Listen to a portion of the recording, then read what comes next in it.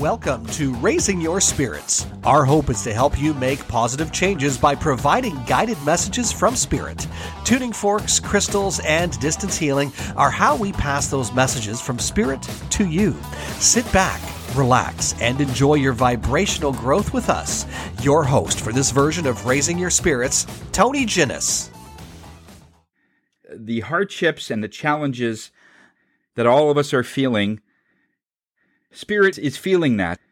They're always wanting to provide some way of getting comfort to you, some way of creating some insight. Because as soon as you know the truth, as soon as you know what really is going on, it's so much easier. Challenges and hardship is really prevalent on people's mind. The stress is to the roof with so many people. What we want to do to start off is very similar to last week in the last class, where we get a sheet of paper and make it a blank sheet of paper. And very similar to last week, we want you to write down right now, at this time, today's date, of what is your biggest challenge that you're going through right now, the biggest hardship, the biggest things that you're trying to get past and it's not working. Whether it's a job that you don't really like, or whether it's a relationship you're in and you're just not sure, whether it's your health, that is just the biggest thing. And we just need one thing. We know there's probably going to be more. Right now, the biggest thing on your mind that you're trying to get past that would really ease up your energies a little bit. That's why we wanted you to write it. Because when you write something down on a sheet of paper, there's actually energy on that. So when you're writing something down that is of difficulty and is of hardship, that energy that was inside of you is coming out and going onto the sheet of paper.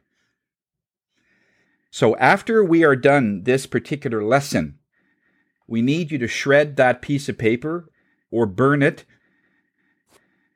Write down the biggest challenges that you're going through right now and put little notes on there that is of meaningful to you, that you want to just get off your chest. No one is going to be reading this. It's completely private. And that's why we want you to start looking at things from an energetic perspective. When it comes to hardship, Spirit wants you to realize that the reason for you, anything, is of difficulty or of hardship is because when we look at something that we have in our mind and what is you're experiencing right now is vastly different. For instance, if you really see yourself in a nice 4-bedroom house, it's really difficult in a studio apartment that's on the top floor of a convenience store to try to be there because your present reality is so close to you. So the wider that is apart, the more stress that we are feeling because we want whatever it is that we want. And the stress that comes into play is that you feel that you have to do it. That you feel that you have to work those hours. Or that you have to, with your bare hands and with your mind, have to make this and manifest this. Because deep down inside of you, all of you know that you can do this without any of that. Your mind is here for survival. That's pretty much it. It's not here for insight. It's here to keep you safe. It's here so that it'll tell you, now is the time to eat. Now is the time to do whatever it is you need to do to keep yourself healthy. But your mind manifests only after your energies are okay with something. So the reason we can read a piece of paper and people wonder, and it isn't really a big mystery, because all of you can do it. It's just that this particular muscle, this energetic muscle, we're using it all the time, and it gets stronger. Those that only use it once a year, well, if you only can imagine if you only used your left hand once a year, how strong would it be? Always your right. Never do anything. Even when you're picking up a coffee cup, you use your other hand. And you only use your left hand once a year. Then you could see that that particular muscle is not being used. And when you put it side by side, it'll be half the size. Because the muscles are realizing, well, we're not being used. There's no reason for all this bulk. And so it adjusts. Your body will adjust according to what it's being used for. Very simple. From a muscular or from a physical perspective. The energetic perspective is much the same. In that perspective, the more you use something, you start to exude energy more. I gave the example a while back that the best day that I ever had in my business was when I worked the least. And it was a time where I had worked so much years before, and it was just at a point where I couldn't do any more, and I let go, and I says, you know what? Whatever happens, happens. I have 2 days to come up with my mortgage. This is years ago. I have 2 days to come up with my mortgage. I barely have $10 in my pocket. I got to come up with $1,200 for the mortgage, and this was, again, back over 25 years ago. Whatever happens, happens. We'll need more time, but I would rather not do that. And so I'll just let it happen. And in those 2 days, I came up with $1,210. Just people calling me out of the blue. And, oh, by the way, Tony, I owe you $600. Oh, I thought I'd never see that again. I felt embarrassed. I didn't want to say anything. So here you go. And then in those 2 days, I had $1,200. I says, how on earth did I do this? And it's when I just let it go and if I can use the word for those, I just let the universe sort of handle it. They know what I need. I just had to let go. And it's when you let go of the handlebars and assume someone else is going to be driving is when they'll take you to a different place. Maybe not where you think it's going to go, but it's always going to be something great. Everything has a vibration.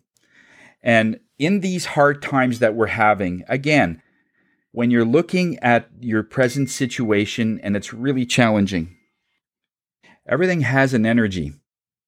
And when we tap into that energy in some way, whether it be goal setting, I mean, we can do it from a logistical point of view. When people say, get a goal, write it down and live it, feel it, breathe it. That makes sense to that goal. But what you're really doing, Spirit is saying, is you're not living in the present moment. You're living somewhere in the future, whatever that is, in a different time where it is something that you want. And that is something that makes you happy. And when you live there, your present situation, even though it seems undetectable that it's changing, it is changing to some degree to move it to the direction in which you're focusing. Where the energy goes, that's where that flows. Where your focus is where that energy is always going. In one maneuver, when people come in and I move energy through someone's body, now this was before COVID, when people would lie on a massage table and I could see that there's a stagnant energy, and then I would move that energy and then eventually bring it down their legs and out their feet. People would say, how did you do that? I can't move that energy. It's impossible to move that energy. But what I can do is make it so it's following whatever I'm doing, much like the carrot and the donkey. I can't move a 1,000-pound donkey.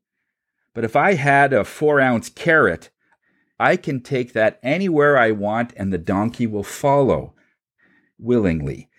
And so it's a little bit like that. So your goal is that carrot, and let that energy follow you wherever it's going to go. Getting out of your human perspective, yes, there's a lot of things that we do need to do humanly. No question. There is a portion of what we do humanly that is essential. If somebody wants to buy something, you have to write it up. Yes. You have to remit the taxes and all these other things. Absolutely. But in the very beginning, you don't have to talk to 50 people to get to 2. Wouldn't it be nice just to talk to the 2? And all that work of the 48 people, you almost eliminate. I'll give you a great example. Years ago, when I was in the moving business that just started, and we were really struggling. Literally, we were living on pancakes, potatoes, hot dogs. I mean, I was the only one working, and my goal was to be able to move into a home. We were living in a small home, and it was an old home, and then we knew that it had mold in it, and the kids were getting sick, and I could see that, okay, this is not going in the right direction. They brought in people to fix it, but really it's an old home. It's damp in the basement, and that's where the furnace is, and, the moving spores throughout the whole house. And I said, we got to move out of here. And I didn't have a dime to my name. And so the only reason at that time that my vision is for my kids, we're going to move out of here. I don't know how we're going to do it, but we're going to move out of here. And I said, if we're going to move anyway, I want to move into a 4-bedroom home with a little bit of land so the dogs can run around. I'd like a pool. It would be nice to have a pool. It would be nice to have lots of room where I have a little workshop, double-car garage. And I had a list of all these things. If I'm going to move anyway, why would I move into another place where I might have to address something? I want to move into a home and actually buy it in some way.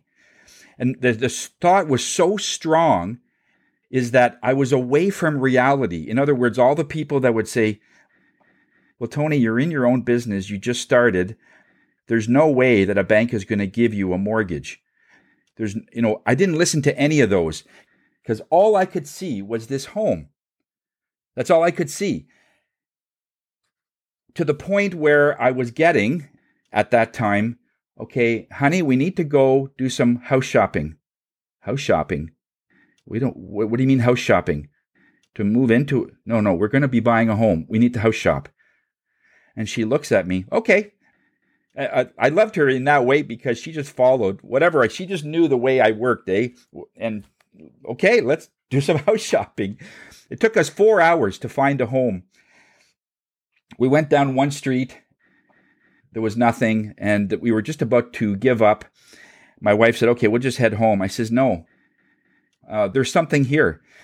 We went up and down. We went around this cul-de-sac and then around another area, and there was this one abandoned sort of road. It was Aston Station 1. It wasn't so much abandoned, but it was away from everything else. It says, we need to go down here for some reason. We went down 1 kilometer. On the left-hand side, there was a sign, for sale by owner. And I says, well, let's go in here. We couldn't see the house from the street. So we just did our S's, and then we went around this tree and then saw the home. It was beautiful. It was breathtaking. Nice long driveway, double-car garage. And I can see from the side that we were coming in, I could see there was a pool in the backyard. And I says, honey, this is it. And she says, what are you talking about? Let's go in and have a chat. Knocked on the door, and a guy opened up, and it says, I saw your sign, and we just wanted to see is it okay if we take a look at it? We don't have an appointment, so I'm really sorry. No, it's okay. It's all good. I just finished whatever I was going to do, and I was just sort of wondering what to do next, and then I heard a knock on the door. We took a look at the house, and of course it was amazing. Master bedroom so big you can play football. I could put literally 3 king-size beds in there and still get lost. And I says, okay, we need to talk. So I told him exactly what my position was and that we want to buy his home. And what I really want is that because of the way my banking situation is, we need to get him to finance his own home. And he says, generally, if anybody would have asked me to do that, I would have said no. But I'm getting a good feeling about you. Within half an hour, we worked out the numbers. I walked out of there, not a dime to my name. I kid you not $10. And we bought a $250,000 home. And he says, as long as you can buy this home within 2 years, I'll finance you then. And I'll give you a recommendation to the bank in 2 years so that you can actually buy this home. Done.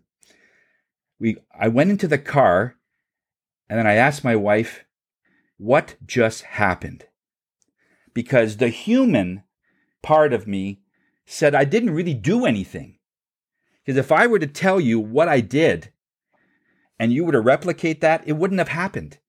Only because my energy was way ahead of this and selected the owner.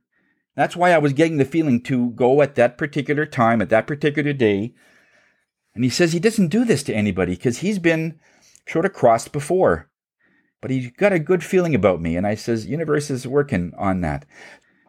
So all to say that if you look at things only from a human perspective, you're always going to find limits. You're always going to find dead ends. You're always going to find hardship, challenges. But when you just let all that go and just dream like wild and don't think about how you're going to do it, that's not your job. And in 2 years, we did buy that home. This is the end of part 1, Hardship, Let the Universe Drive. Now go over to part 2. Thank you for listening to Raising Your Spirits. If there is a subject you would like to hear in a future podcast or would like to book a session with Tony, reach out to his Facebook group at Ginnis Shields Natural Healing Center or group tuning classes with Tony on his online virtual weekly classes.